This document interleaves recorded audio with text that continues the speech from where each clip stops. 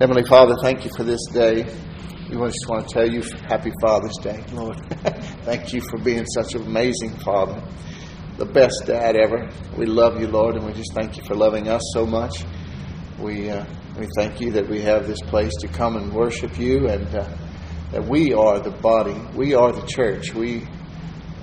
This is a part of your body, this body of believers, and all those who will hear this message in any format in the future. You are part of the body of Christ, and you are the church. So we thank you, Lord, for different places and buildings and things that we can meet you in, meet together to talk about you and grow in the grace and knowledge. But Lord, we just remember that we are the church, and as long as we have you, we have everything we need. And we thank you for that. In Jesus' name, amen.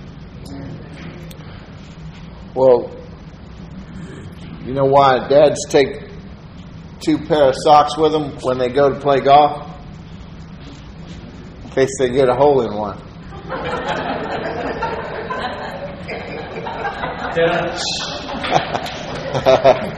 I'll tell you another one. I told that one last year, I think. I could tell that I've told it before anyway. Told it at some point. I know I never told you this one before because I just read it this morning. But there was a revival meeting, and it was amongst different denominational pastors and groups, and they all got together in the city, and they had after the meeting was over, the pastors all got together, and they were very pleased with everything. And the Baptist pastor said, "We really did good tonight. We added 4 families to our fold." And the Nazarene pastor, he said, "Well, we did better than that. We added 6 families to our flock." And the evangelical pastor, he said, "Hey, we beat all of those. We got rid of our 10 biggest problems."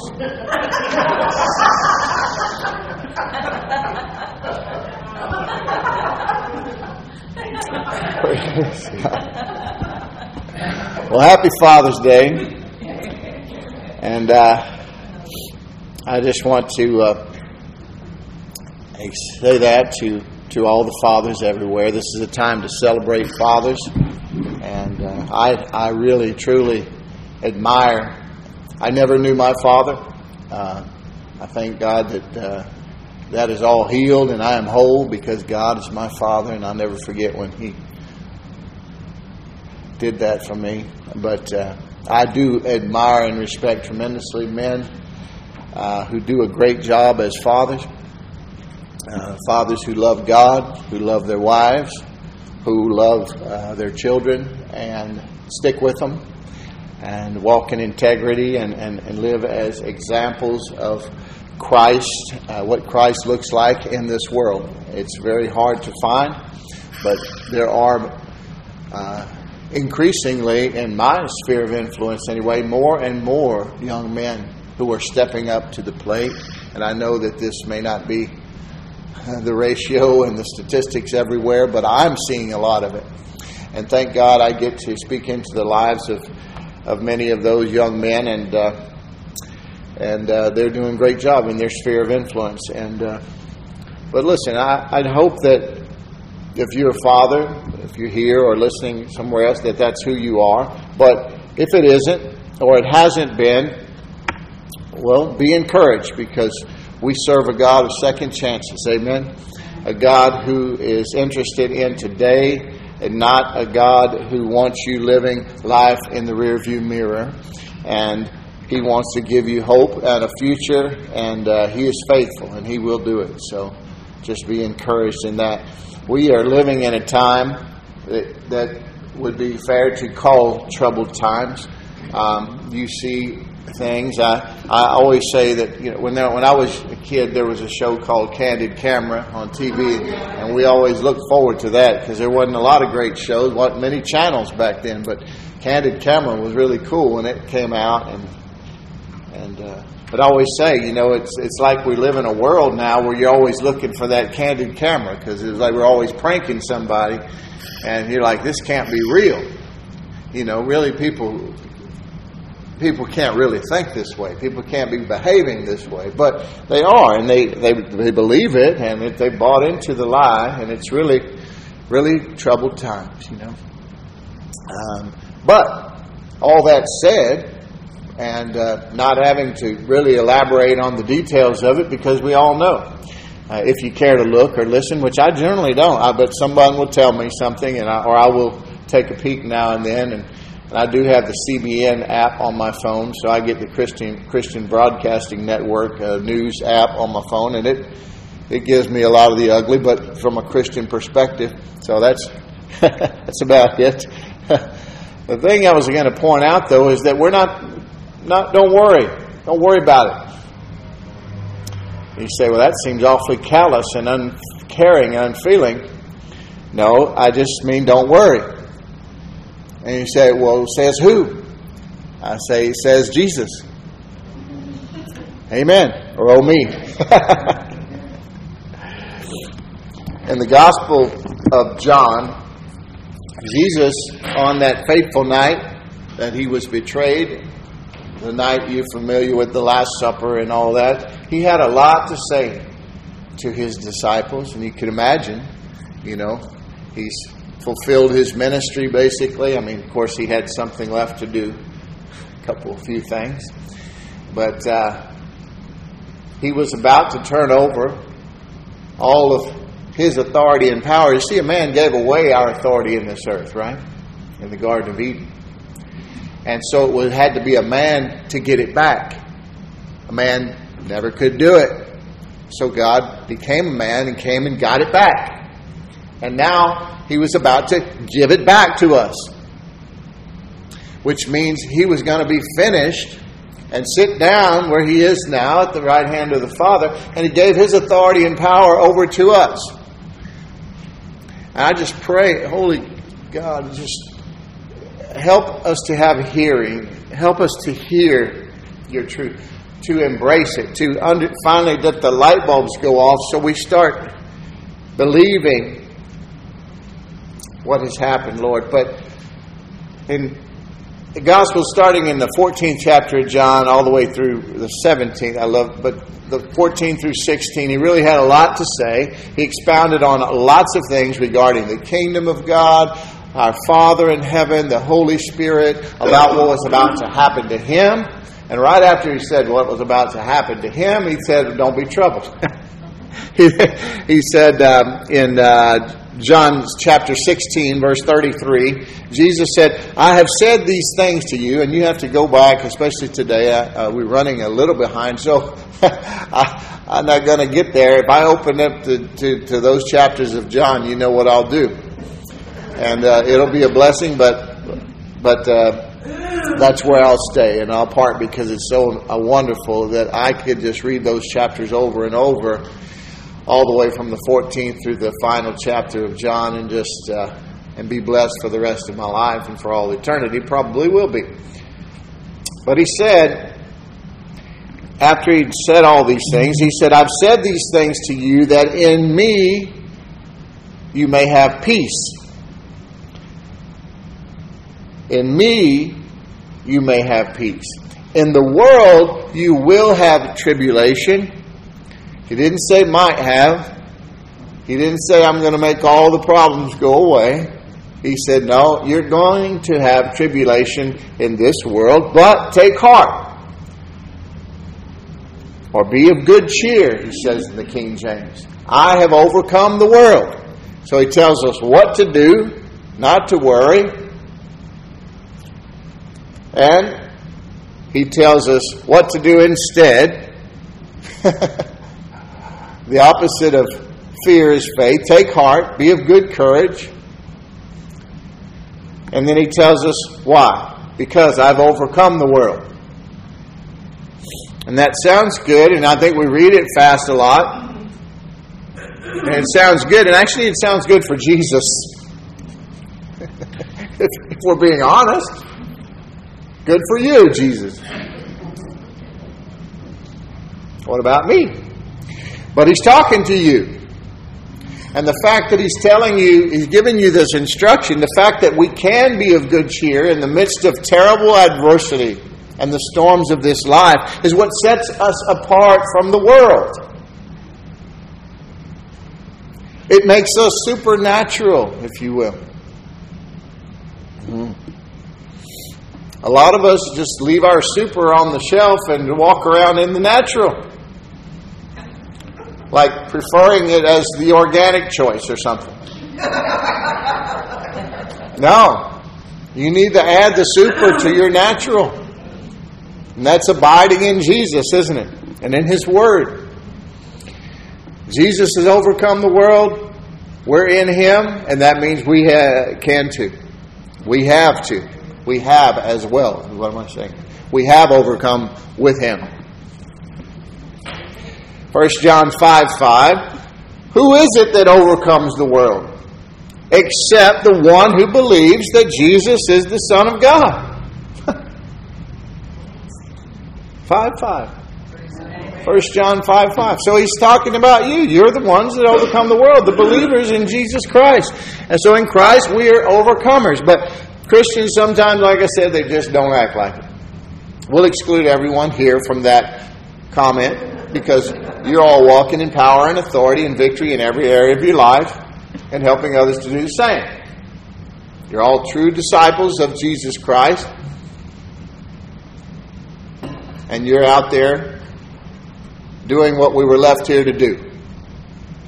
Right? Jeff? Jeff was just talking to me about this.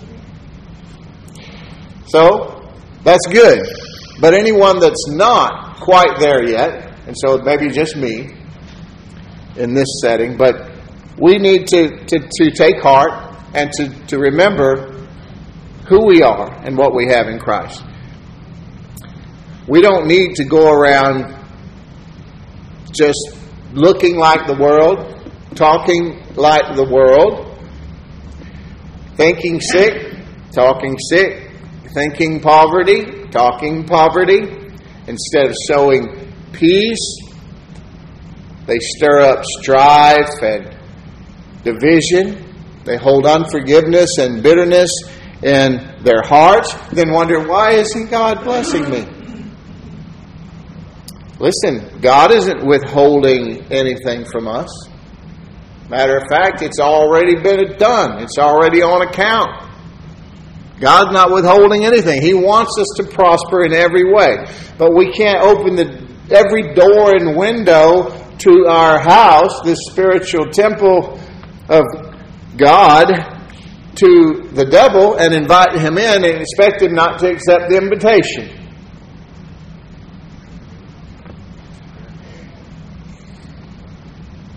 Am I painting outside the lines? No? Hitting it right? Okay. And even if we have looked too much like the world, because we all have a level of maturity in Christ, He's not rejecting anyone based on these things that He's correcting us on.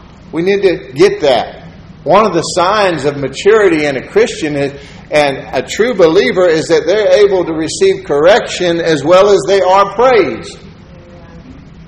Because if you're out living apart from the truth, when you come into contact with it, when it confronts you, when the truth of God confronts you, it should encourage you that God has shown you, it says shed light into that area. Oh, I was missing this, but now, I was blind, but now I see. Thank you, Jesus. Not just stick our thumbs in our mouth and go pout about it.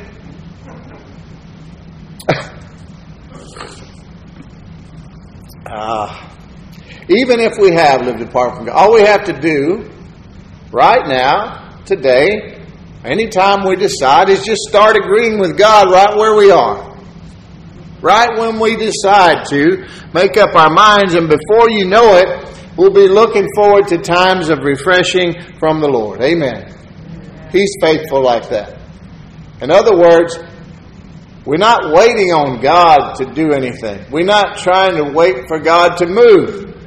We really don't need to be asking Him to heal us or to prosper us or to do any good thing for us, because He's already granted it in Christ. And all the promises of God in Christ for you are yes and amen if you have Christ. So now the way you obtain those things provided by grace, and if it hadn't been provided by grace through the atonement, then you're not going to get God to do it for you. He either did it for Jesus or He's not going to do it for anybody. And if He did it for Jesus, it's already there waiting on you. You just need to reach out the hand of faith and take hold of the things provided by grace. And don't let that faith rest until it's accomplished the thing that you've sent it out to do or to get. That's why you can't use your faith to win the lottery, because God is not going to rig the lottery for you. You can't use your faith to get your neighbor's husband or wife, because that's not God's way or character. You understand what I'm saying?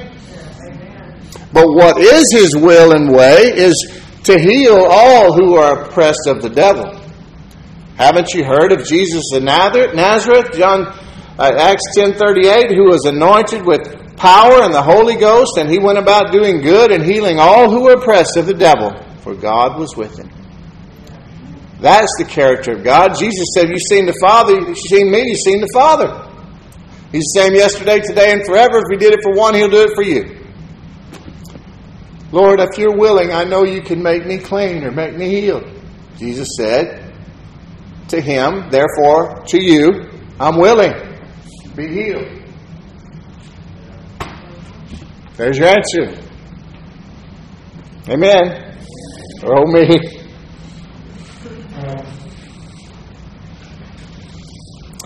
I never forget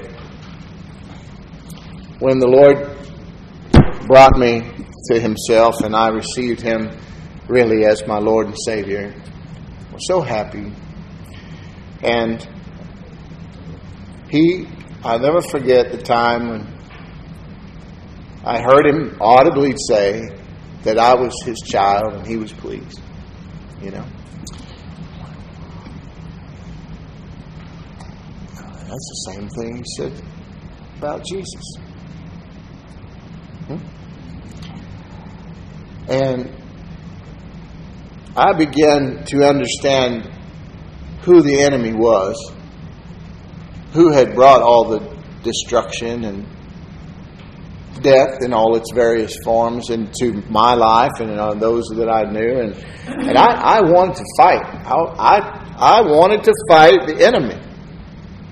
I loved God, and now I hated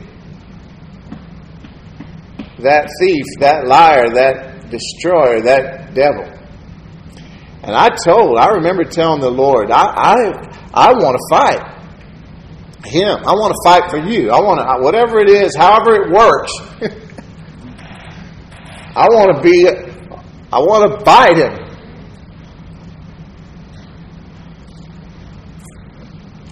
I would say things like this to Him, just looking in the mirror, just talking to Him, and just tears flowing down. And I was serious and still just a baby, you know, to God. I remember He told me I needed to forget everything that I thought I knew. In other words, He was saying yes, but it's going to take a minute. Yeah? You know, all I knew was violence and things like that. If it came to fighting, I could use my tongue to hurt somebody, or physically. So how I grew up. And then you take an angry, lost young man and get him really skilled in martial arts, and it's a bad thing. And that's all I knew. You know, back in the 1600s, out of necessity, lots of the farmers, they they made weapons from their farming implements, especially in Eastern culture. And one of the weapons that I was expert in was the nunchucks. You probably heard of them things, Bruce Lee movie. Very dangerous weapon. But they were originally just something that the farmers used to flail and to thresh rice and other grains, And there's something called a sai. Looks like a little trident. Originally come from a farmer's pitchfork, Really, they're really good to stop a sword. But then they perfected it, of course, and got the two short ones and the longer one in the middle and point and sharpen them. You could throw them. You could do all sorts of cool things with them. But there's a tonfa. I like those a lot. Looks like some of you might have been on the wrong end of those before. It looks like it's a policeman's nightstick. It's like a stick with a handle coming out the side. And that's a really cool weapon. They usually use them in pairs. But that was just a deal a handle that they stuck into the side of the millstone, and then it was a handle to turn the millstone to grind the rice and soybeans and other grains and things like that. Why am I telling you all this? Well, I don't know. Just thought of it because something like this is mentioned in the Bible, in the book of Joel. Chapter 3, verses 9 and 10. Joel chapter 3, verses 9 and 10. I'll read this to you from the King James Version. It says, "Proclaim ye this among the Gentiles." He's telling the prophet Joel, say this to the Gentiles. "Prepare war. Wake up the mighty men. Let all the men of war draw near. Let them come up. Beat your plowshares into swords, and your pruning hooks into spears. Let the weak say, I'm strong, or I'm a warrior." There are even songs about this passage of Scripture. Let the weak say, I'm strong. You heard it? I'm just trying to tell you, I want to show you something today. Let the weak say, I'm strong. I'm trying to think of that song. There's songs about it. I've heard messages preached about it. But all in error. Even that song is in error. Based on this passage of Scripture. Because the verse is sarcastically telling the ungodly to make instruments of war out of their farming implements because they're going to need everything they can to try and fight against God's people. Therefore, fighting against God Himself, and it will be to no avail. He's poking fun at them. Proverbs 21:30 says, "No wisdom, no understanding, no counsel can avail against the Lord." Amen. And that's what that scripture is saying. It wasn't. People you can take this Bible and make it say whatever you want to. And judgment is beginning in the household of God right here in these pulpits of America and the rest of the world. And He's going to get some things straight. Because it's unfair to the people of God when the men of God or women of God are not really hearing God and they're just saying things that aren't right or aren't coming from the throne of God. Because it hurts God's people. I could have preached the whole message on that, and I could have made you believe that it was saying just what it sounded like it was saying, instead of being sarcasm from God. You know what I'm saying? And that's a terrible thing when that's done to God's people. And God's people are being deceived and abused and used all over the world. I've known of ministers and pastors that use their churches bank account as their own personal bank account, and their flock that is under them as their own private harem, both men and women. And that's a sickening, disgusting thing. And if I ever find it or witness it, I will put light right into that. And I'm not too sure if I won't go back to some of my old ways for a minute. Then pray and raise them up. No, I won't, Lord. Listen, we do need warfare. We have to learn warfare God's way, but not the way that man thinks, which is futile against our true enemy. No, the weapons of our warfare, the Bible says, are not carnal. They're not natural. Those who think they are will actually be fighting against God. If you continue down that path. This isn't saying that there isn't a place for modern warfare in this world, because there is. There certainly is. I back our military. And there is a lot. We live in a fallen world, and there are worse things than war. And I'm saying that not taking it lightly. I understand where we're at. You understand? My grandfather was highly decorated, Battle of the Bulge and all that. And I know, based on everything that I have heard, that war is basically hell. So I'm not making light of it. But I'm telling you, World War II, for instance, and over the almost 500,000 American lives alone that were lost in that war,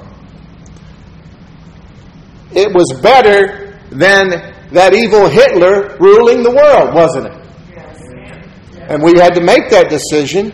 And so that's what I mean when I say there are some things worse than war. Not making light of the atrocities of war. But now I'm talking about the spiritual battle that we're in. 2 Corinthians chapter 10, verses 3 through 5, Paul said, For though we walk in the flesh, we are still in these bodies, obviously, temporarily. We do not war after the flesh. For the weapons of our warfare are not carnal, but mighty through God to the pulling down of strongholds, casting down imaginations and every high thing that exalteth itself against the knowledge of God, and bringing into captivity every thought to the obedience of Christ. Oh, I can't help what I think or feel. Yes, you can.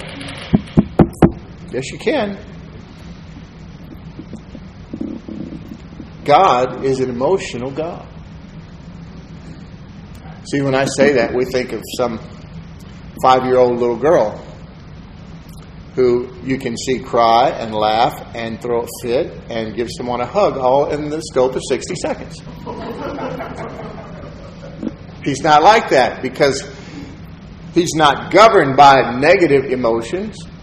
And our anger was actually given to us to get mad at the devil. Our battle is not against flesh and blood, the Bible says. Amen.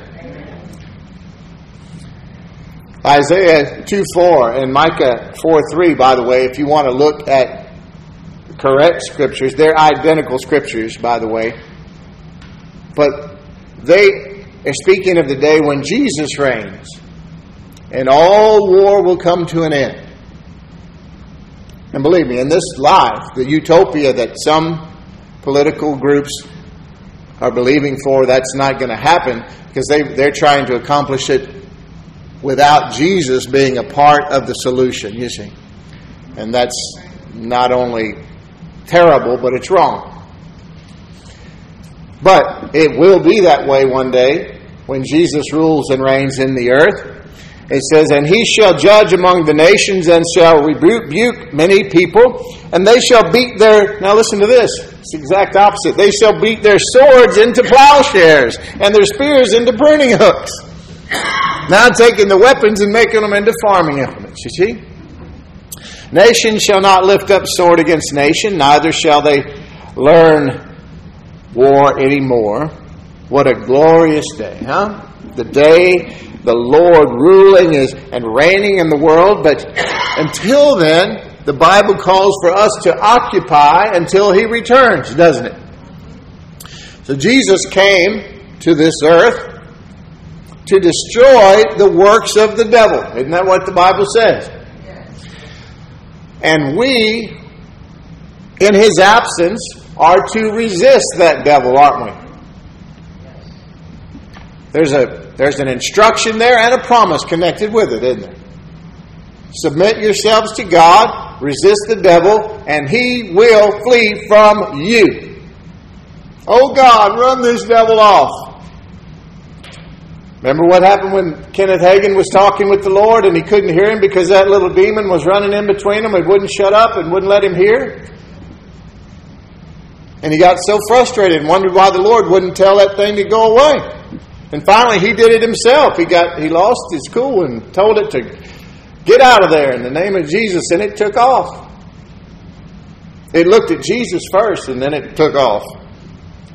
Because see, then Jesus had been given. What he told Kenneth Hagin, he asked him why, at the end of the conversation, why he hadn't run it off. He asked the Lord. And he said, when I sat down, I was finished. I gave authority to you, to the church. If you hadn't used your authority, I couldn't have. He is a God, He is a just God. He holds Himself accountable to His own covenants and laws. You see what I'm saying? It's not that He is feckless. It's just that there are spiritual laws at work that we need to learn to cooperate with.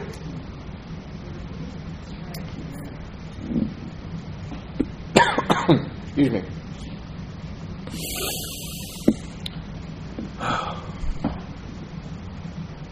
So how do we fight the devil? We fight the devil not by placing so much attention on him. People do that, and what they do is they bring more of they're giving him too much acknowledgement, you see, and he somehow works out legal strategies to have legal inroads into your life. Well, he was talking to me, Lord. You see, he was bragging on me. Doesn't that mean I have a right? Y'all hear what I'm saying? So we mean to magnify the Lord. This is our warfare against the devil. Magnify the Lord. Talk Him up. Give Him praise. Give Him thanksgiving. Magnify the Lord in your life, in your speech, in your actions. That's how you fight the devil. You can read in Ephesians chapter 6, all the armor of God. There's one offensive weapon. It's the sword of the Spirit, which is the Word of God. On your tongue. Go into Mark chapter 4. Go with me? All right. Praise God. Mark chapter 4. You see, before God can make you into a fighter for Him, which is what I asked Him to do, right? He has to make you a farmer.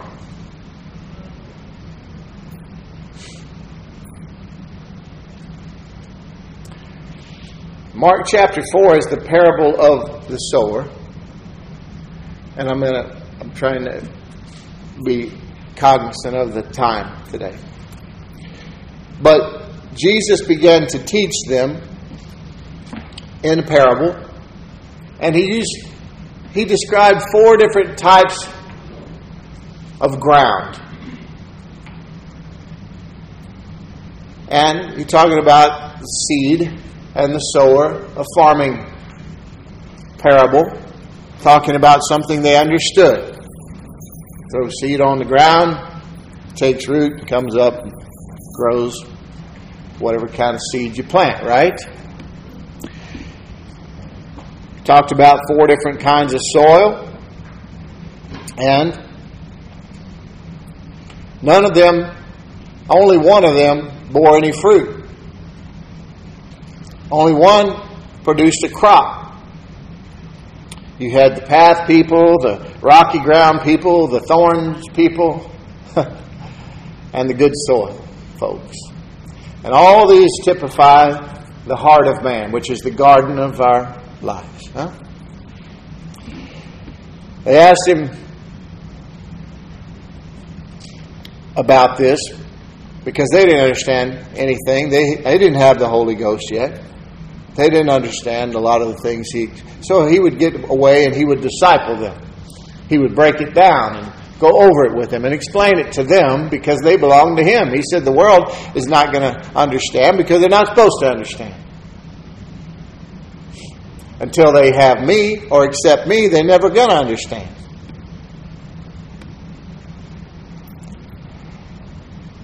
And he told them the importance of this parable. I want you to see that in chapter 4 of Mark, verse 13. He said, do you not understand this parable? How then will you understand all the parables? That's why sometimes I tell you, if you don't understand the law of sowing and reaping, you're not going to understand the kingdom of God. A lot of people shy away from it because most pastors only use it to talk about money. And if they discern or they think or they've had a bad experience and they think that preacher's just trying to get money, they just sort of block it out. And that's not the point. Of course, money is something that can be sown or planted so it can be used as seed. But everything in the kingdom of God is in seed form. Everything that God has entrusted you with, everything you've ever taken pride in your life was a gift from God, and it was supposed to be used to glorify God. Your time is in seed form. Your words are in seed form. You see what I'm saying? The sower sows the word, he says. So he's talking about the word of God here. The sower sows the word, it's verse 14. And these are the ones along the path where the word is sown. When they hear, Satan immediately comes and takes away the word. That's why I say protect this word in your heart. Let it take root and bear fruit into good ground. Because the enemy, he comes after you, but he really wants the word in you. If you don't have this word which is able to save your soul, he's not worried about you. So he's coming to steal the word from you. Comes immediately and takes away the word that is sown in them. And those are the ones sown on, and these are the ones sown on rocky ground. The ones who, when they hear the word, immediately receive it with joy, and they have no root in themselves, but endure for a while. Then, when tribulation or persecution arises on account of the word, immediately they fall away. They can't handle any persecution. Fear man. A man-pleasing spirit, you see. God's not here right now striking me down, so I'm not going to worry about what it means to him that I stand up for this word, because I'm confronted with a person who I don't want to displease right now. I don't want them thinking negative of me or talking about me, ridiculing me, making things hard on me. So, I'm not going to, this is too hard. I'm not going to do it.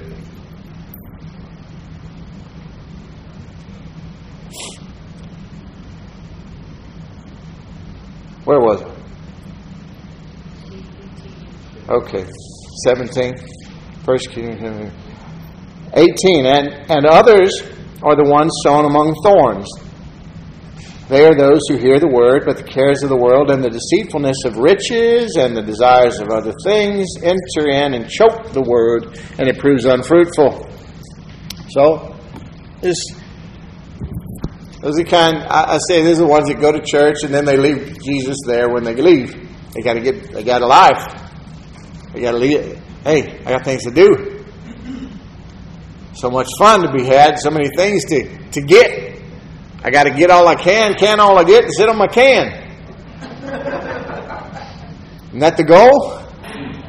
Get all the marbles? But those that were sown into good soil are the ones who hear the word, accept it, and bear fruit 30-fold, 60-fold, and 100-fold.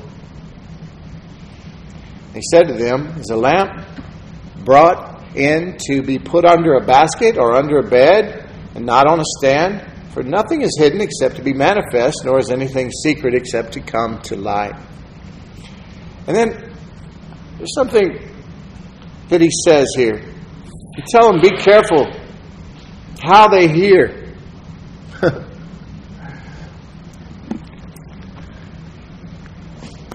Be careful how you hear, what you hear. Be mindful. Place an importance on the Word of God. And all you're hearing, be sure that you hear me, he's saying. Because all those who do hear, the ones who have the good soil, the tilled soil, the sensitive to God's soil of their hearts, and receive word and get revelation, to them more will be given. And then more and more and more. But those who don't have, even what they have will be taken away.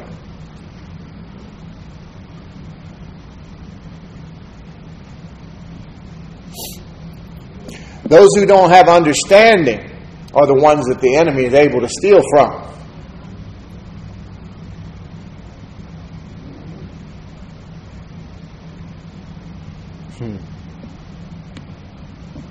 To learn the right kind of farming in Father's Day, I would say you need to hang around Dad for a while. As a young farmer, as someone coming up in the business, I would say your Father in heaven, the best dad ever, yeah, you need to follow him around for a while. Watch Dad work. He's the master gardener and pruner. He'll show you the right seed to plant. Prepare the soil of your heart, how to cultivate it. You see, it's much easier to grow weeds than it is to grow corn or wheat or cantaloupes or some kind of good crop, isn't it? Matter of fact, all you need to do to grow weeds is nothing.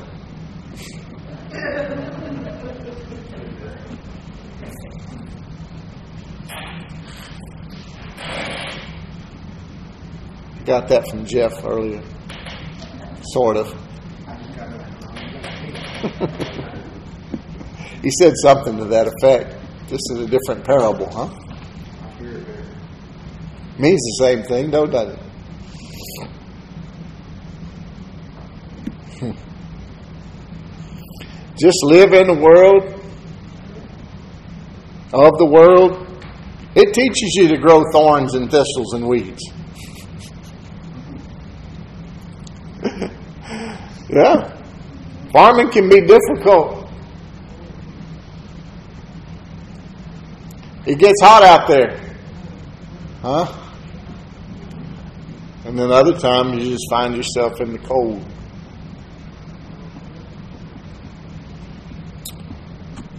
But He will never leave you or forsake you. He's faithful even when we're not. And your strength to be a warrior, a fighter, the kind He needs you to be, come when you have a revelation of a couple things, really more. Of course, grace and faith are essential. But a couple of things that come to mind: your strength and your boldness, your courage, your encouragement will rise up in you when you realize you have a revelation of His love for you, first of all. For God so loved the world, He gave His only begotten Son, that whosoever believeth in Him will not perish but have everlasting life. God loves you. God is love. He gave all for you, and you need to have a personal revelation of His love for you. You need to be looking in that mirror every day and say, look who Jesus loves. And know it and believe it. Because out of that, faith worketh by love. And without faith, it's impossible to please God. Huh? And He's not talking about your love. Your love will come out of an abundance or an overflow of His love for you. You see? You can't give away what you have, and God is the source of all love. And so until you receive His love for yourself, you can't really give the agape kind of unconditional love of God away. You can't. And it's to be given away. You can't help but give it away. You want to give it away. There's nobody I've ever known that really came to know the Lord Jesus that didn't just yearn to give Him away. Not have Him anymore, but to share Him with others. And so often what happens is we go and we try. Right there in Jerusalem, where we live. Talking about when Jesus gave the Great Commission. You will be my witnesses in Jerusalem and Judea and Samaria and all the world. So it goes outward, see? And it gets easier as you get further from home. But most people get shut down at home and they just quit. Well, everybody's not going to be as excited about this as me, I guess. I'm not going to endure that sort of beating again. I'll just keep it to myself, I guess. How sad. But the other thing, you need to have a revelation of the gift of righteousness bestowed upon you. Yeah. Until you know that you are righteous, that you are in right standing, free of judgment and condemnation from God, and accepted as a child of God, until you know that and believe it, not just read it, but really know it, and walk in that confidence, you're not going to be able to be and to do all the things that He wants you to, that He has for you. Until you know you're righteous, you will be overcome instead of being overcomers.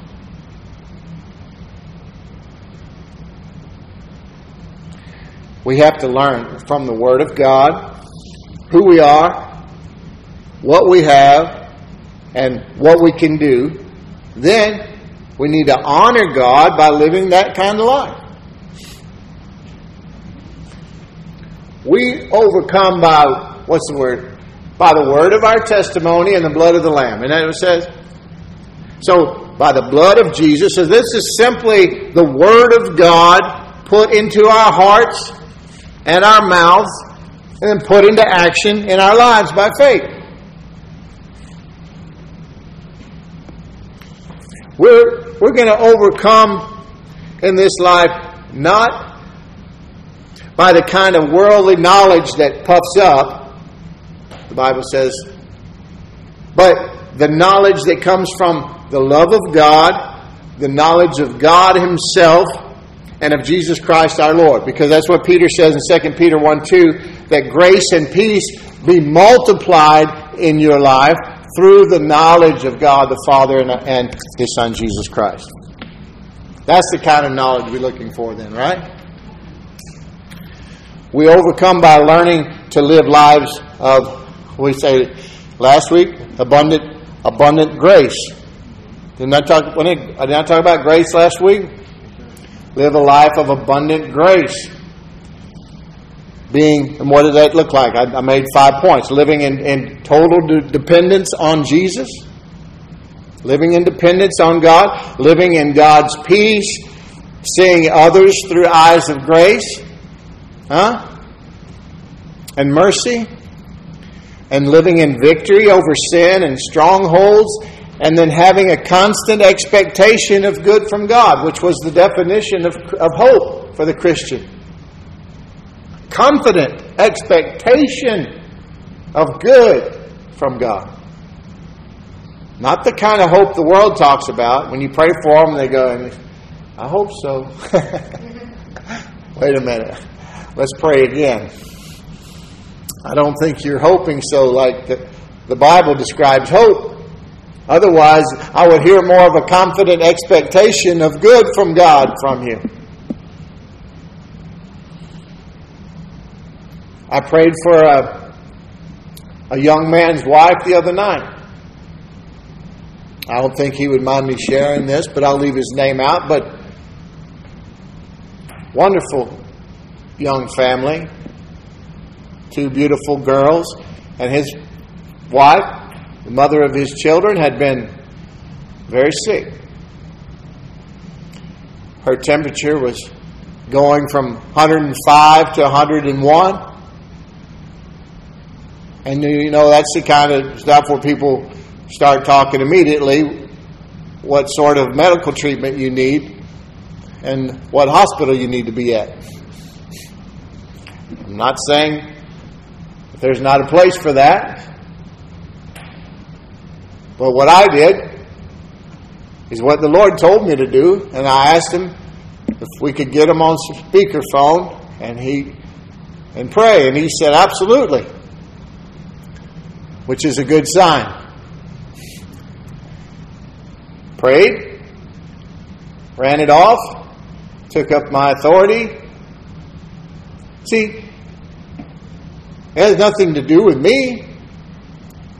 But God needed a vessel at that moment. He's given us authority. He said that if you believe in Him, you will lay hands on the sick and they will recover. But we know there's some other spiritual laws at work there. The law of faith and then the spiritual tug-of-war that we play with faith and unbelief and lots of things. You can't microwave this relationship. But it was done. I knew it was done. I felt it when it was done. And we all hung up the phone and went to bed. 2 days later, I happened to ask him, hey, how's so-and-so? Oh, I'm sorry. I thought you knew. I said, I did. Well, I love to hear the praise reports. Totally healed. So, that's it. You just got to have that childlike faith again, folks. The world beats you down. You just need to get back up. And don't forget to ask your Father for a hand up. He's right there. He loves you.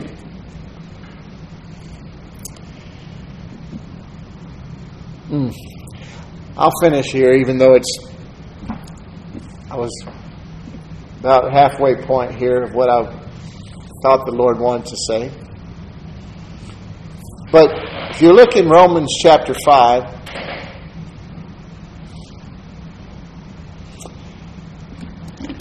it's good to have a Bible that is all marked up and personal to you. I understand that some people are good at technology and I'm just not there yet, but there's something special about having your own so you can see that it's all out there in your Bible too, because one day that same scripture will talk to you in a way that is fitting for that particular situation and circumstance. So I encourage everyone to bring your Bibles. But here in Romans chapter 5, Paul was comparing Jesus and Adam. Not that there's a comparison. But you do have to compare them to understand the different covenants and to understand the magnitude of what Jesus has done for us. So he was looking at a little comparison of Adam. It's called the first Adam and the last Adam. Jesus is referred to as the last Adam as well. And the byproduct of their lives or the effect that they have on us. Romans 5:17 says, "For if by one man's offense," talking about the first Adam in the Garden of Eden, by one man's offense, death reigned by one. Death reigned and ruled and had dominion, you see. Had control. Much more, they which receive abundance of grace and of the gift of righteousness, look at that, shall reign in life by one, Jesus Christ. So, here, it's such wonderful news, but you really need to meditate on that passage of Scripture and the meaning of it. Because by one man's offense, death reigned by one for all of us. You see, so the seed of Adam was corrupted, and that's when that sin nature of Satan. That's why you were all born children of Satan. Now, lest anyone's freaking out, if you have a young person that has passed on, they're with Jesus. Until you know the difference and have the chance to choose for yourself whether someone sprinkled their head when they were a baby or not, doesn't matter. They went home to be with God. So, I'm saying, we all born with the corrupted sin nature, and that's what separated us from God. Not our individual sins, which we all committed, but it was all because we had a sin nature that was just compelling us to do so, really. Because there's no one, all people have sinned and fallen short of the glory of God, which is perfection, which is Christ. So no one can say, well, I did better than all the rest. Because don't you know, I guess if someone were keeping account, like most people on the street believe that God's grading on a curve and I'm trying to live by the 10 Commandments or better than all the Christians that live around me, so I think I'm okay. If God was really judging like that, I guess there would be someone at some point in history that would be considered the one who did it the best, but they still fell short because they sinned somewhere. I mean, the Bible goes so far as to say even if you just know the right thing to do and don't do it, that's sin. Why is that meant to condemn us? No. Just to push us into the arms of Jesus. In other words, you better be perfect or have a Savior who is. Amen. Thank God we all do. Jesus. So, by one man's offense, Adam, we were all doomed to hell. And thank God for the number 5. Father, Son, Holy Ghost. Number 4 was creation, into which corruption entered in, and we were stuck on 4. Nothing we could do to save ourselves. And then Jesus came. The law came through Moses. It didn't work. 1,500 years. Someone get it right. Nobody could. Jesus came. Redemption. Grace. Thank you, Jesus. So, if Adam's sin ruled and reigned and brought death upon everybody, how much more those who received the abundance of grace, and grace and truth came through who? So those who received Jesus and the gift of righteousness. See, boasting is excluded from mankind because the only right standing with God, the only real righteousness is the righteousness of God. Any undefiled thing other than that, then to His complete and total holy standard is still defiled. I don't care how good man calls it. So the only true righteousness amongst mankind is a gift. A free gift. You can't earn right standing with God. You can't be good enough for God. It's just something you have to receive freely. It's the grace of God received by faith. And because of that, you need to know that you know that you know that you can run boldly right into the throne room of grace, right into the presence of your Father in heaven, where no one had ever been except for Jesus. Because no one holy thing will ever be in His presence. But now you can run right up to His throne and say, Daddy, Abba, Father. Because when He sees you, He either sees Adam or He sees Jesus. He either sees the sin-filled, corrupted, fallen man, or He sees the redeemed spirit covered in pure gold. He looks down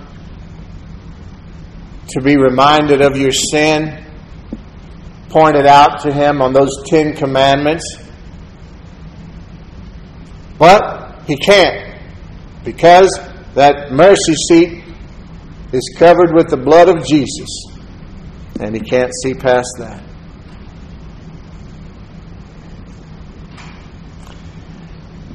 In your eyes, His eyes, you are, I hope in your eyes, that's the point we're trying to make today.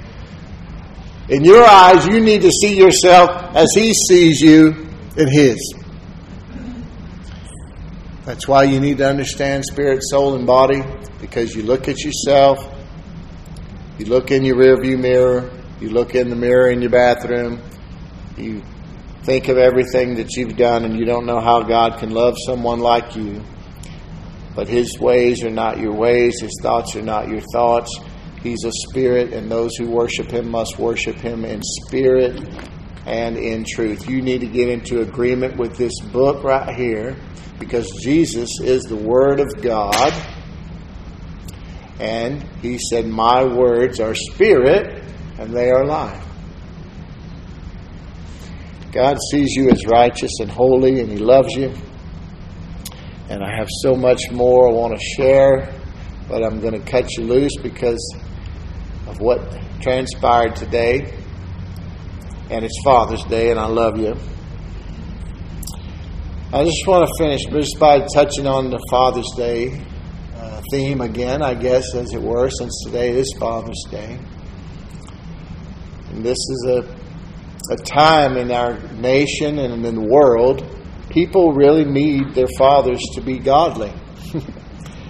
And I'm saying this with all mercy and grace, because I wasn't that man.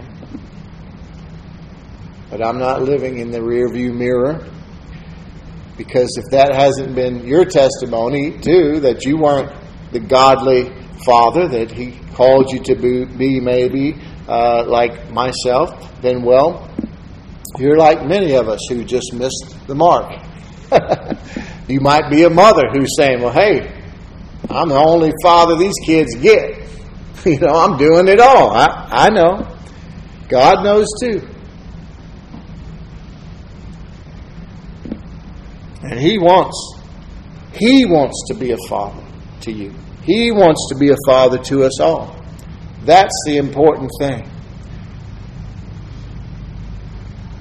A lot of kids are damaged, and they grow up into damaged adults, and it's father issues, daddy issues. The best thing we can ever realize is that it doesn't say honor your father and mother when they're honorable. It just says do it. Because they got you here, and we were all born fallen individuals. They gave you an opportunity to be a redeemed spirit. Everyone in this world will have opportunity to accept or deny Jesus Christ. Don't ask me how.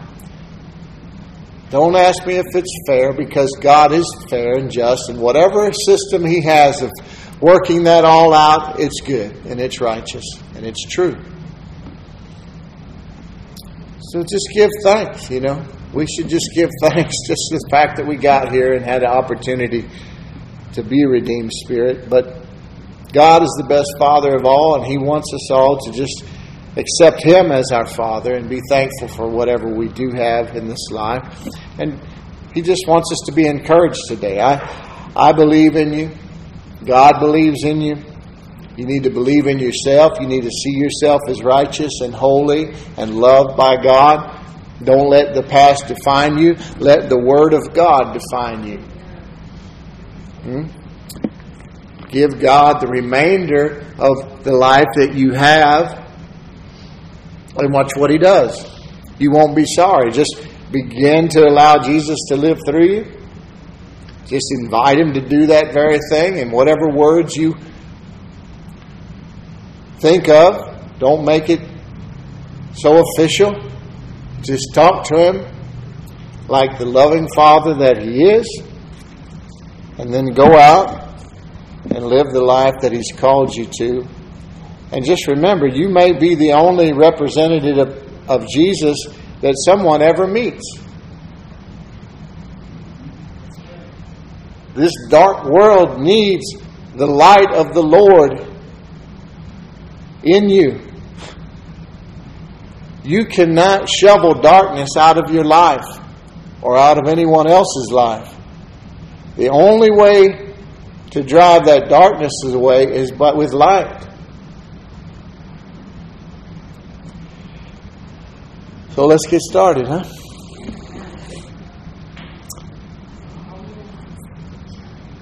Heavenly Father, thank you for this Father's Day, this opportunity to come here once again. This group of wonderful believers who have a heart for you, Lord. Thank you for speaking to us and sharing your truth with us and helping us to grow in our understanding, growing in the grace and knowledge of our Lord Jesus Christ. Help us to be those with the good ground that has received the pure manna from heaven, the Word of God, into our hearts, and help us to protect it and nurture it and keep all the weeds out, Lord, and to water it daily so that it will grow up and take root and bear fruit in our lives, Lord. Help us to be helped, to be healed everywhere we hurt, empowered through your word, your promises and love, to know that we are loved by you and to prosper in every way. Thank you for that help, and thank you for using us, making us usable by that help, that we might go and help others with the same help we've received, Lord. Thank you for true revelation of this in the minds of all those who hear this word. In Jesus' name, amen.